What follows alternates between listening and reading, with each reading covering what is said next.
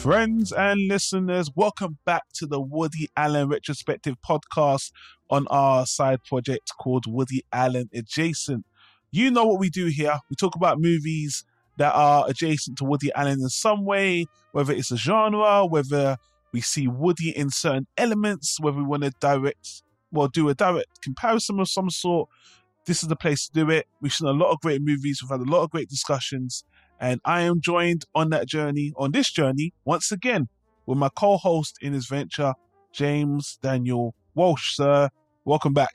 Let's make some people uncomfortable. Let's do it.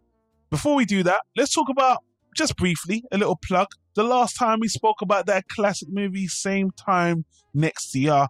If you're watching this or listening to this on YouTube, there'll be a link in the top right-hand corner of the iCard. We also got a playlist for all the Woody Allen movies we've done, all the adjacent movies we've done. You know, we've got a collection of discussion, of movie criticism, and we're going to continue. On the last recording, I mentioned we're going to be talking about this movie. Didn't make a big splash. And when I spoke about Entropy, again, I spoke about a movie that was very close to my heart, which I know didn't really have big mass appeal, but for some reason touched me for a lot of the themes and stuff it did. And this movie is no exception. So James, would you mind letting the audience know what we're talking about and who's involved? We're talking about the 1997 film Bliss, directed by Lance Young and starring Craig Sheffer, Sheryl Lee, and Terence Stamp. A movie I had never heard of until you brought it up, and a movie I couldn't find anywhere. So luckily you were able to send me the file. But this is, if it can be connected to Woody Allen, it would be connected more to his, I think, serious movies like Another Woman. It's a tough movie to classify. We'll get into it, but it's about a young married couple trying to work through some rather unusual difficulties. Yeah, to say the least. And there's certain elements of the movie I don't really want to spoil, even though I guess we kind of have to. I really do want, if you can find the movie, as James just said, it's not on streaming. You have to find the DVD. So I guess the big question is it worth your while? And before I go back and bring up why I brought this up and all that other stuff, I personally think it's a good movie. I do. It's dated, and there's things about it that could be done differently today. And with another director such as Woody Allen or some other directors I might mention later, it could have been a great, a more substantial, notable, like people would have been talking about this for a very long time, especially on the themes it touches and the way it touches it. But I want James's opinion first and foremost. Do you think it's worth people going out and trying to find this movie? Before we even get into anything, do you think it's a decent movie? I think it's a decent movie. I think that it wouldn't be the worst thing in the world for people to listen to this first and then decide if they want to watch it, because it's got a very specific audience that it's going to appeal to, and also could be. I don't usually like to use the word triggered, but there's definitely things in this that I can see people who have gone through similar experiences finding traumatic to watch. Definitely. And I did touch upon that a little bit on the last discussion. This is a much more serious film with a serious topic. And the first thing I want to do is talk about why I brought up this movie, which this is going to sound a bit of a roundabout, but I'm going to go a little bit behind the scenes. So about 2 months ago, I asked James what movie he wants to talk about, and he brought up a movie called Fading Gigolo. Now, this is a movie me and Simon already spoke about, and it has Woody Allen in it, John Turturro. I think it's John Turturro, as I say his surname. And it's about this gigolo who Woody Allen kind of coerces to using his sexual wiles to, kind of liberate these women, or he's so good at having sex, he can make these women feel better about themselves, or da da da da da. I'm just giving a very, very brief overview. And again, that might be a really bad overview. But that movie reminded me that I want to bring up this movie, because I thought to myself, that movie, Fade and Gigolo, is a bit of a joke. It's a bit of a mess. Again, I'll put a link in the YouTube card if you want to go back and hear me and Simon talk about it. I was very confused about the intention of that movie, where I feel like this movie has a much more intentional focus on what it's talking about. And when I originally watched this movie, sometime in the early 2000s, again, I was in my Woody Allen phase, and I really enjoyed serious dramas, especially about relationships. And I remember, even though I watched the movie after its theatrical release, I remember there was all this hype about, oh, this is such a edgy movie, and crazy sex scenes and this crazy doctor, and although it's about a relationship, you're really watching it for the sexual element. And it's not porn, it's actors doing a racy movie. So I kind of wondered, it seemed like people were praising this movie for the themes it's touching upon, but at the same time, it was a racy movie, sexually racy, like a tantalizing movie. So the first time I watched this movie, I was really floored about what I felt was a depth between the characters and their relationship that was trying to be reached. And at a much younger age, I thought there was a sincerity to the movie that really grabbed me. Watching the sex scenes is fine, and watching the comical things with Terence Stamp, but I really felt the connection and the seriousness about getting in a relationship is just more. There's so much more to it, especially when the characters are going through things. And watching this in my teens, I was very young, very dumb, and just coming at the end of the movie, I remember looking at relationships very differently. And for that, I always praise this movie, because even though it is slightly an erotic movie and stuff, I just felt like the way it handled sex, it made me see sex and intimacy a lot differently, especially at the age I watched it at. Watching it now, I still appreciate it, but I think watching it at a younger age really helps me mature. And I'm going to stop there and let James jump in. But yeah, I watching it at the age I watched it, it really has an effect on me. It's interesting because, I didn't find it sexy. The approach that it takes to sex is one that I found too clinical. And it's funny because it's being clinical in a spiritual way about sex. Talk of like chakras and things like that, which I, put no credence into. But you didn't have to say that so low. I don't believe in that shit. Yeah, I don't know. It's a lot of crap. But trying to be respectful to people who do. But no, you're wrong. Say your piece. Go ahead. Yeah, I had a hard time like the three leads are all from things that I very much associate them with. Terence Stamp has done a lot of stuff, but obviously I just saw General Zod. Sheryl Lee being in Twin Peaks and actually playing in this movie a very similar character to what she played on Twin Peaks. You almost get the feeling that, had her character lived, and I don't think it's a spoiler because that's the whole premise of the show, is that her character dies. Had her character lived, maybe this is what she would have grown up to be. And Craig Sheffer is from a movie called Nightbreed, which I'm a huge Clive Barker fan. So that's a movie I've been watching for 30 years now. And I've not seen him in hardly anything else. So I just see the guy from Nightbreed. You don't know Uncle Keith? I don't know Uncle Keith. No.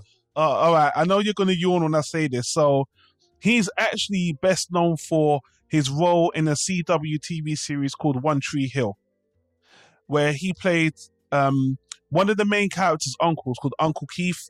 One of those, basically, just call him Uncle Ben. He is Uncle Ben in that series. Such a homegrown, raising his brother's kid. and they look up to him, and he has a tragic fate in One Tree Hill, and he's a much lovable character. If you see One Tree Hill, I know, CW, roll your eyes, guys. I know, CW, but the show went on for like 9 seasons. I loved One Tree Hill up to a point, and then it just became terrible. But yeah, Craig Sheffer, just wanted to put that out there for my One Tree Hill fans. Yeah, and I'm used to seeing him in really weird Clive Barker body horror kind of situations. But it was, I did relate to it in that I was in a relationship with a woman who very much was like the Sheryl Lee character, had gone through similar things and had a similar diagnosis to what we find out she has. And it rang very true in that way. But I didn't feel like Sheryl Lee they never got her to a place where I felt like she didn't come off as that damaged to me. In the setup of the movie. I mean, she calls him on the phone a lot while he's at work, or, she cleans the house obsessively or something.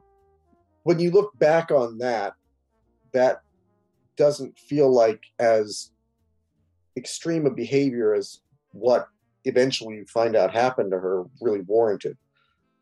Even him being kind of annoyed by it felt like, this doesn't seem like it's that bad. They didn't, at least to me, they didn't make her out to be that damaged in the setup. She just seemed neurotic. By the end of the movie, when you get to the payoff of everything, I didn't feel it was as earned as it could have been if they had her be more, if she drank, if she did drugs, if she was running around having sex with every other guy that, looked at her. That kind of more extreme kind of behavior might have made the ending for me feel more powerful when she kind of confronts what happened to her. But it was very hard for me just watching Sheryl Lee not to think of Laura Palmer, because the characters are so similar in everything that they went through that I just kept seeing Laura Palmer. So that was something I had to get past. But I could see this being a movie that there'd be a lot of parts that made less mature people giggle. So you're going to have to, if somebody wants to see this, they've got to come at it from a place of maturity, and they've got to come at it with the fact that you saw this when you were in high school and you got something from it. I think a lot of guys in high school would have just been fast forwarding to get to the sex scenes. Yeah. And like I said, it's a good movie, but you really it's for a very, very specific audience. That's interesting, because funny enough, this movie's had this reputation for being really racy, and I can actually agree with you that, considering the breakdown of the main character Maria, as a watcher of the movie, you might have wanted to see more build up when you only see one or two things. So I guess when I'm thinking of this movie, I'm always thinking about how it kind of affected me when I was younger. Looking at it now, I've seen much wilder movies, especially dealing with psychology. It's funny because when I look at this movie, I actually wonder, and a lot of the reviews I saw from the time, because you can go on, even Roger Ebert reviewed the movie as well, and they found it very racy, and they found it very because I don't know how it was to talk about this so openly in the 90s, but I wonder if it was a little bit more extreme, or if you saw more things, how it would have came off even then. Because even then, this movie, for what it was doing, it seemed a bit wild. People was like, oh, that was really too much. And, maybe I'm talking about it in relation to the sex scenes more than the actual drama. Because again, believe it or not, people, the sex is just, is so superficial to the actual story of these two. But I really like the way the actors played off each other, because I did believe it. Although I think Craig Sheffer is a little bit wooden, and Terence Stamp borders on parody, but I feel like he believes in his medicine. So as an actor, he sells it as a radical hippie like uh what holistic, is it holistic approach, holistic Yeah. therapeutic approach to therapy. I'm going to play again. I don't know if anyone's even going to find this movie, but why don't I play the first clip? Well, actually, I'll play the second clip to deal with Terence Stamp and Craig Sheffer speaking to each other. Don't you get it, man? She needs medical help. Maria's been a traditional therapist for 7 years. 3 therapists. Which therapy do you think will work at this point? Do you know what a borderline personality is? They told you there was no cure, and they were right. There is no psychoanalytic cure. The mind cannot change the mind. Real change is not a mental process. Let me guess. You think sex, your sex in particular, will heal Maria, is that it? Yes or no, I hold no dominion over my teachings. I only know they work. But yes, conscious sex that achieves bliss is the greatest healer there is. So the way to heal a woman is to fuck her? No. Conscious sex, physically and emotionally integrated, is one way to heal a human being. Ecstasy heals the unconscious. A woman can heal a man as well. I hope you don't mind, Doctor. I'm going to try some other approaches at this point. I know you love Maria Joseph. I'm not here to take that away from you. Just don't make me take this any further. Let's talk about Terence Stamp, and I really want to get your opinions on if you were buying what he was selling. I know you said you don't really believe in this stuff, but in terms of the narrative of the film, did you feel it was presented to you through Terence Stamp? Just maybe it was his delivery of it didn't work for you, or how did you feel about his character and his portrayal with what he's trying to put to you? I thought he was the best part of the movie. I bought that he believed it. I didn't know where he was going to be coming from at first. I wondered if he was going to be a scam artist, or that he was. It would turn out that he was trying to steal her away from her husband, or.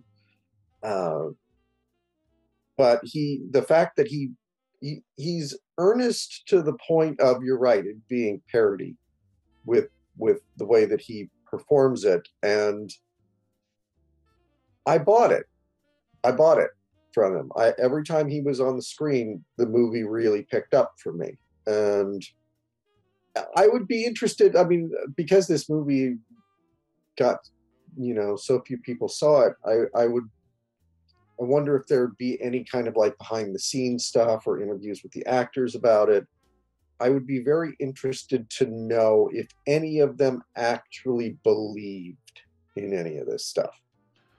So from what I could find out from my investigation, the director, Lance Young, you can probably tell he wrote and directed this. He seems to be a big proponent of this, which is why it's a big part of the movie. Now, Sheryl Lee, apparently she did some work. I'm not sure, it's in the Wikipedia page. They said that she actually studied some sex therapy as well before getting into the role. Craig Sheffer, not as much. And as for Terence Stamp, I don't know. But I did hear when this was going through TIFF, the Toronto Film Festival, they did have a roundtable discussion about it and about the themes. And I guess a lot of people were taken more by the erotic side of it, the sex, and not so much the holistic side of it. So I guess you kind of said you don't really believe in most of that stuff they were saying in the movie. Is that right? About therapy and... The thing, it's not that I don't believe in it. It's that the way they present, it's a lot like, I've got a lot of back pain. So I go and I see a massage therapist regularly.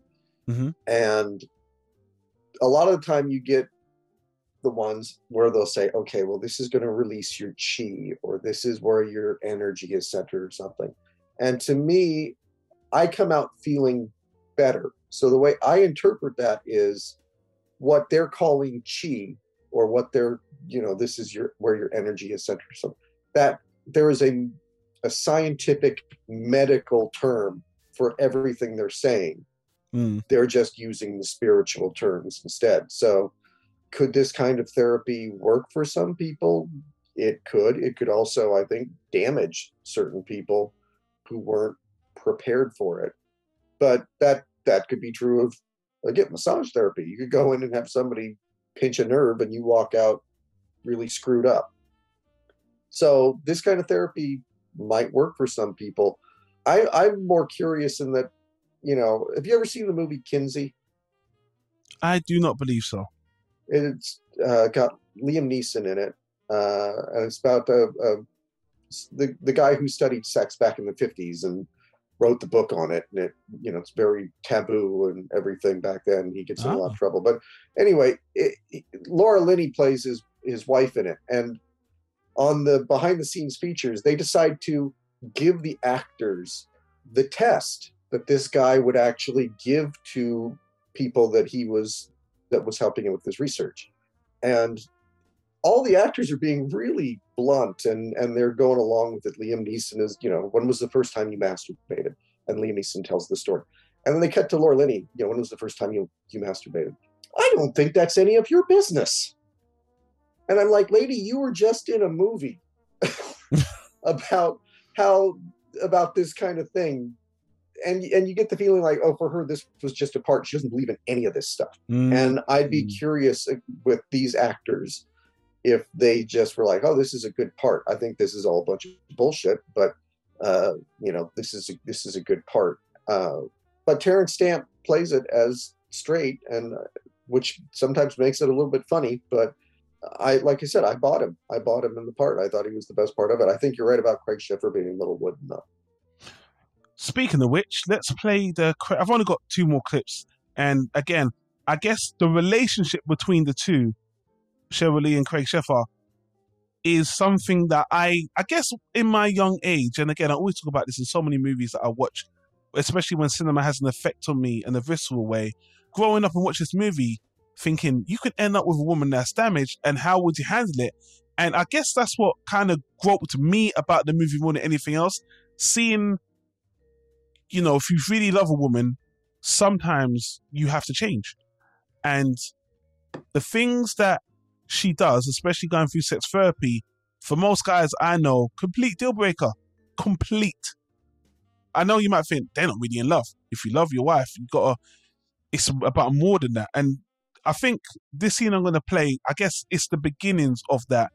And watching Craig Sheffer's character become convinced that this might be a way kind of opened my mind up to, when you're in love with someone, you really got to go the distance. So let's have a listen to this clip. I know about Balthazar. It's not what you think. Really? What is it then? Do you come with Balthazar? And is that why you go, to learn how to come? It's not about that. It's not Then about what is it about? You know what? You're a lie! Oh, marriage is a lie. You. You want to tell me why? Oh, I don't feel very close to you right now. Oh, you don't feel very close to me right now? You're paying some guy to fuck you, and you don't feel very close to me right now. I'm your husband, for Christ's sakes. I don't care who you are.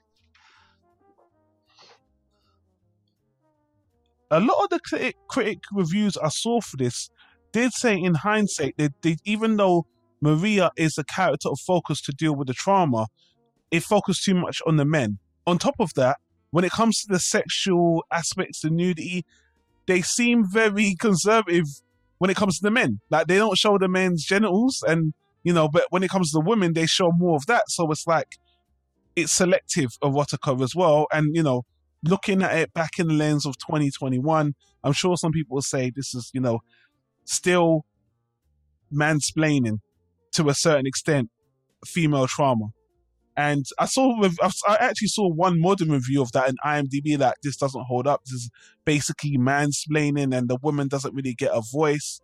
And at the end, when Sheryl Lee does take up more of the focus of their relationship and explaining, I do look back on it on a critical eye and say that is more uneven, and that does make me wonder if Woody Allen did this movie instead of Fading Gigolo, which he didn't direct. I know he didn't direct that movie. That was John Turturro. But what do you think he would have done with this material? And I have a feeling, especially from a comedy aspect, the Bulbasaur character would have been amazing for Woody Allen. He would have just loved that. But the more serious aspects, how do you think Woody Allen would have balanced this line any better? I think Woody would have gone maybe even more serious. There were a few moments in the movie that I don't know if they were supposed to be funny. Craig Sheffer is walking around telling everybody, I love myself. I love myself 3 times a day. And that's pure comedy, James. Definitely pure comedy. I don't think Woody would have done that. I think Woody would have gone. I mean, if you look at, like I said, Another Woman or September or Interiors, it would be a movie like that. And those movies don't really have a sense of humor at all. They're Woody trying his best to be Ingmar Bergman, which even Ingmar Bergman had a sense of humor in his movies a lot, that Woody seems to sometimes forget about completely when he's doing a really serious drama. Woody never really did anything as far as sex scenes that I can think of. I mean, the movies would be, there'd be a lot of talk about sex in the movies, but there wouldn't be sex scenes. The only movie I can think of his that ever had any nudity in it was Deconstructing Harry. Oh, I was going to say Match Point. Did Match Point have nudity in it? Not nudity, no. But the sex scenes, but not nudity. It did have the sex scene. Deconstructing Harry, when he goes to hell, you see some topless women there. But I don't think Woody would have touched this movie, honestly. I think this is way too heavy a topic for him. Let me ask you a question. I'm always curious. Why do you think Woody leaned away from his Ingmar Bergman type movies, his more serious dramas? Because the last one, if you really think about it, and I know this isn't really a drama, I guess Wonder Wheel really was the last drama he did. And even that, I guess that was more of a drama. I would say Wonder Wheel was his last drama. Why do you think he's kind of leaned away from that anyway? I wonder if it has to do with just where he's at as far as his career goes, that maybe with Rainy Day in New York and Rifkin's Festival, he thought that he always, I don't care if people go see my movies, it doesn't matter to me. Well, if that was the truth, he would make them completely independently on his own and then, not even care if they ever got a release. I think the last few movies he said, maybe if I can do another Annie Hall, maybe if I can do something that, people think comedy is my strength, then I'm going to do comedy. That's the only thing I can think of, is maybe he just really thinks, I gotta get people maybe on my side. And if I wonder too, like, I mean, you could look at a lot of Woody Allen movies and say, not that I wouldn't agree with it, but, oh, this is him mansplaining. Blue Jasmine is him mansplaining what a woman would be going through in this situation. Maybe he's trying to avoid that, because the dramatic movies usually are about women. Yeah. Even I guess An Irrational Man would be the one that had Joaquin Phoenix in it as a prominent role, but I felt Emma Stone was more the central character. Maybe he just is. Maybe he's wary of it now. The last couple of movies did have really male leads to them, so. I mean, even in Roger Ebert's review, he was saying that Woody Allen, he actually said it, and I'll leave the link to his review in the podcast description. He feels that Woody Allen would have made a strong impact if he had the script to this. But I kind of agree with you. I don't think he would have touched this, because whenever I see a Woody Allen film, there's certain things I just don't think he wants to delve too much. I think he's done serious topics before, definitely, but he just doesn't want to delve too much into certain things. And maybe because it's real life, obviously, with his dramas, he's had enough of that in real life. So why do I need to bring that in the movie? Because he'll get criticized for it, obviously. Yeah. Especially if he made this movie. But then I could see him doing it and being like, I've always championed women. He said that before. Yeah. I've always championed women, so why can't I do it? I can kind of, I'm now imagining like Woody doing this in the 70s with take out the really heavy stuff at the end and have Woody play the Terence Stamp part. That would have been amazing. I'm gonna teach you to ejaculate. That would have been fantastic. That he could have made a really great comedy out of it. But no, I can't see him doing it the way that like I said. If you take out the really heavy revelation at the end, Woody would oftentimes tackle movies about a man trying to be in a relationship with a crazy woman. Exactly. And yeah, but he usually approached it from and this movie does too. I mean, this is where I feel where the people who might criticize it, especially now, oh, this movie is mansplaining. This movie is a man's point of view about a woman's trauma. But also it's about a man learning about a woman's trauma. Yes. There are lots of movies about women dealing with their trauma. This is about a man who is learning to deal with it and learning how to be the best partner he can be, learning how to be supportive and accepting and what he's going through. I mean, and that's why you're my co-host, because basically that's the point. That's why I love this movie. That's why, because this movie kind of taught me how to be a better partner. And I know that's grandiose praise, but I was surprised to see, you can put it down to culture and how I was brought up, being like a man from a Christian upbringing where the man's head of the house and women serve the men. And so when I see this movie, and again, as you perfectly said right there, it's about a man learning about a woman's trauma and putting her first. And Terence Stamp bringing all this hokey, holistic, therapeutic stuff, and the woman having some really serious demons that he has to walk through the fire, but he really loves her, so he really does it. And at my young age, it really shell-shocked me, and that's what I think this movie does very, very well. That kind of sets it apart from the rest. And that's why when it comes to the erotica about this movie, that's the window dressing. The erotica stuff is the window dressing. Yeah. Terence Stamp is the fun guru. That's fun. All right? But the relationship between the two and this man understanding the trauma this woman has. And thank you, James. You teed me up perfectly for this last clip I'm going to play, where Terence Stamp really just takes it home. So it's a bit of a longer clip, but I'm going to play it, and Terence Stamp just takes it home. And that's what really makes this movie resonate in my mind. You married a scarred and emotionally dysfunctional woman. Has it ever occurred to you to ask yourself why? Why you put up with so much in return for so little? Because I'm in love with her, okay? And because I believed in you. And I believed that we could help her. Our relationship has never been about Maria. Never. You don't love Maria, Joseph. You want to mold her. You want to make her something for Joseph. And you've only ever proven to me that you'd do anything to make that happen. And what do you know about love? Huh? Love is being there when they hate your fucking guts. Love is being there when they bleed. I mean, have you ever been with a woman for more than 1 hour? Ever?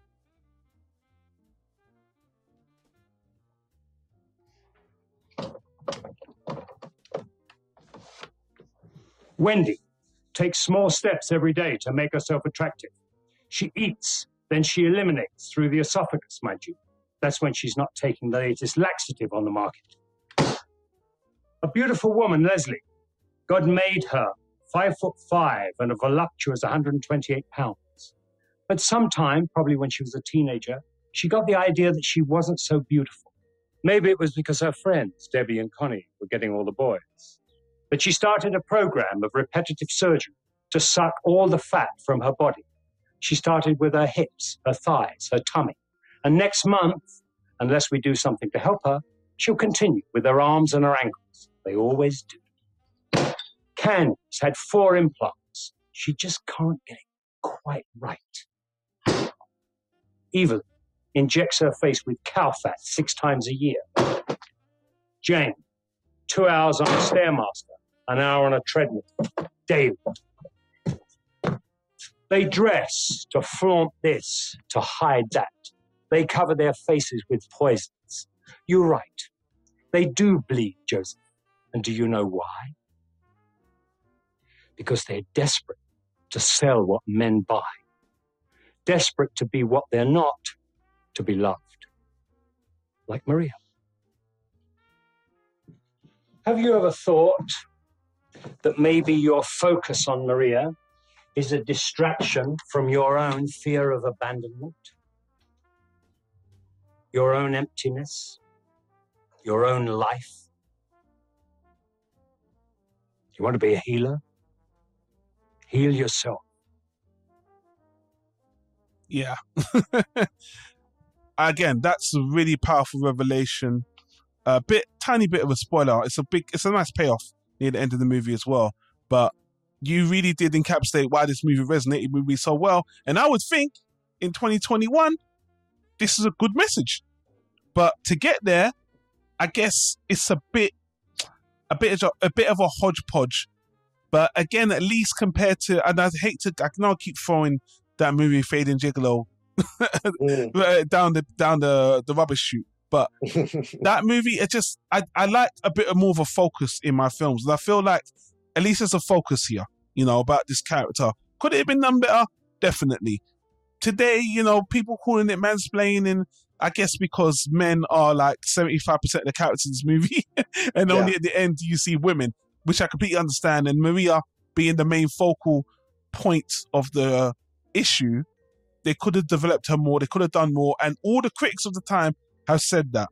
But again, teaching a man how to really be there for his woman, his love, regardless if it's the wife, I think that's a powerful message this movie does. And I think it does it really well. And I would have been interested to see what Woody Allen would have done with it, but in my heart of hearts, I know he really wouldn't have touched it. When it really comes, I don't think Woody Allen would have touched it. Another director, which I might spitball, I don't know. But so far, I think this is a good movie. And the director, Lance Young, this is a one and done for him. He did this movie, and apparently, from what I could find out, it was more like to do with a side project. I think it was like a part of his undergraduate. He had to pick a subject and filmography or cinematography. It was to help him with his university study. It's just one film. He was passionate about the subject matter, which is why it's such a focus on the sex, the healing, the hippie stuff, and one and done. I think that will probably be my last question. From a director's perspective, this guy, one movie, writing, directing, how it was shot. What do you think of this as a package? It definitely does feel dated, and I could definitely see. I was when I was looking into the movie, I saw that it was originally NC-17, and they had to get it down to an R rating, which I think probably hurt the movie. It's something I could see definitely like being on Netflix and them not having the constraints and being able to do something a little bit slicker and a little bit deeper as far as the actual, if it was Netflix, you don't have to stick to a 2-hour running time. You could be 4 episodes or whatever. You could have an entire episode that focuses entirely on the Maria character. It could definitely be made better today, but for what it is, it's a competently made movie. It's a good-looking movie. I'm surprised the director only did this and nothing else, because he could have gone on to have a career. So, I think that if that's what this was, it was just a one and done. It's a very good one and done. Yeah. Pretty much. And I think I pretty much talked out. I really appreciate you checking out the movie. I know this is a weird one. And I have a lot of weird ones coming, James. So if you thought this was strange, the people don't know. I've already thrown you another curveball, which you're going to start to work through soon. So we're going to have more conversations like that. But Yeah, Bliss. The title and the DVD cover. Again, don't judge a book by its cover. This isn't exactly how it's presented at face value. It's a much more mature movie when it really comes down to it. I like the way the sex is handled. I think there's more sincerity and intimacy here, but it's definitely dated. It has the 90s effect. A lot of the 90s stuff I love, big phones. But yeah, I've pretty much said all I want to say about the movie. James, thanks for it's your turn next, but thanks for following me up on this one. Have you got any final thoughts, or you said all you've had to say about the Bliss? Like I said before, I think it is something, if you've listened to this and you're interested in it, then it's probably for you.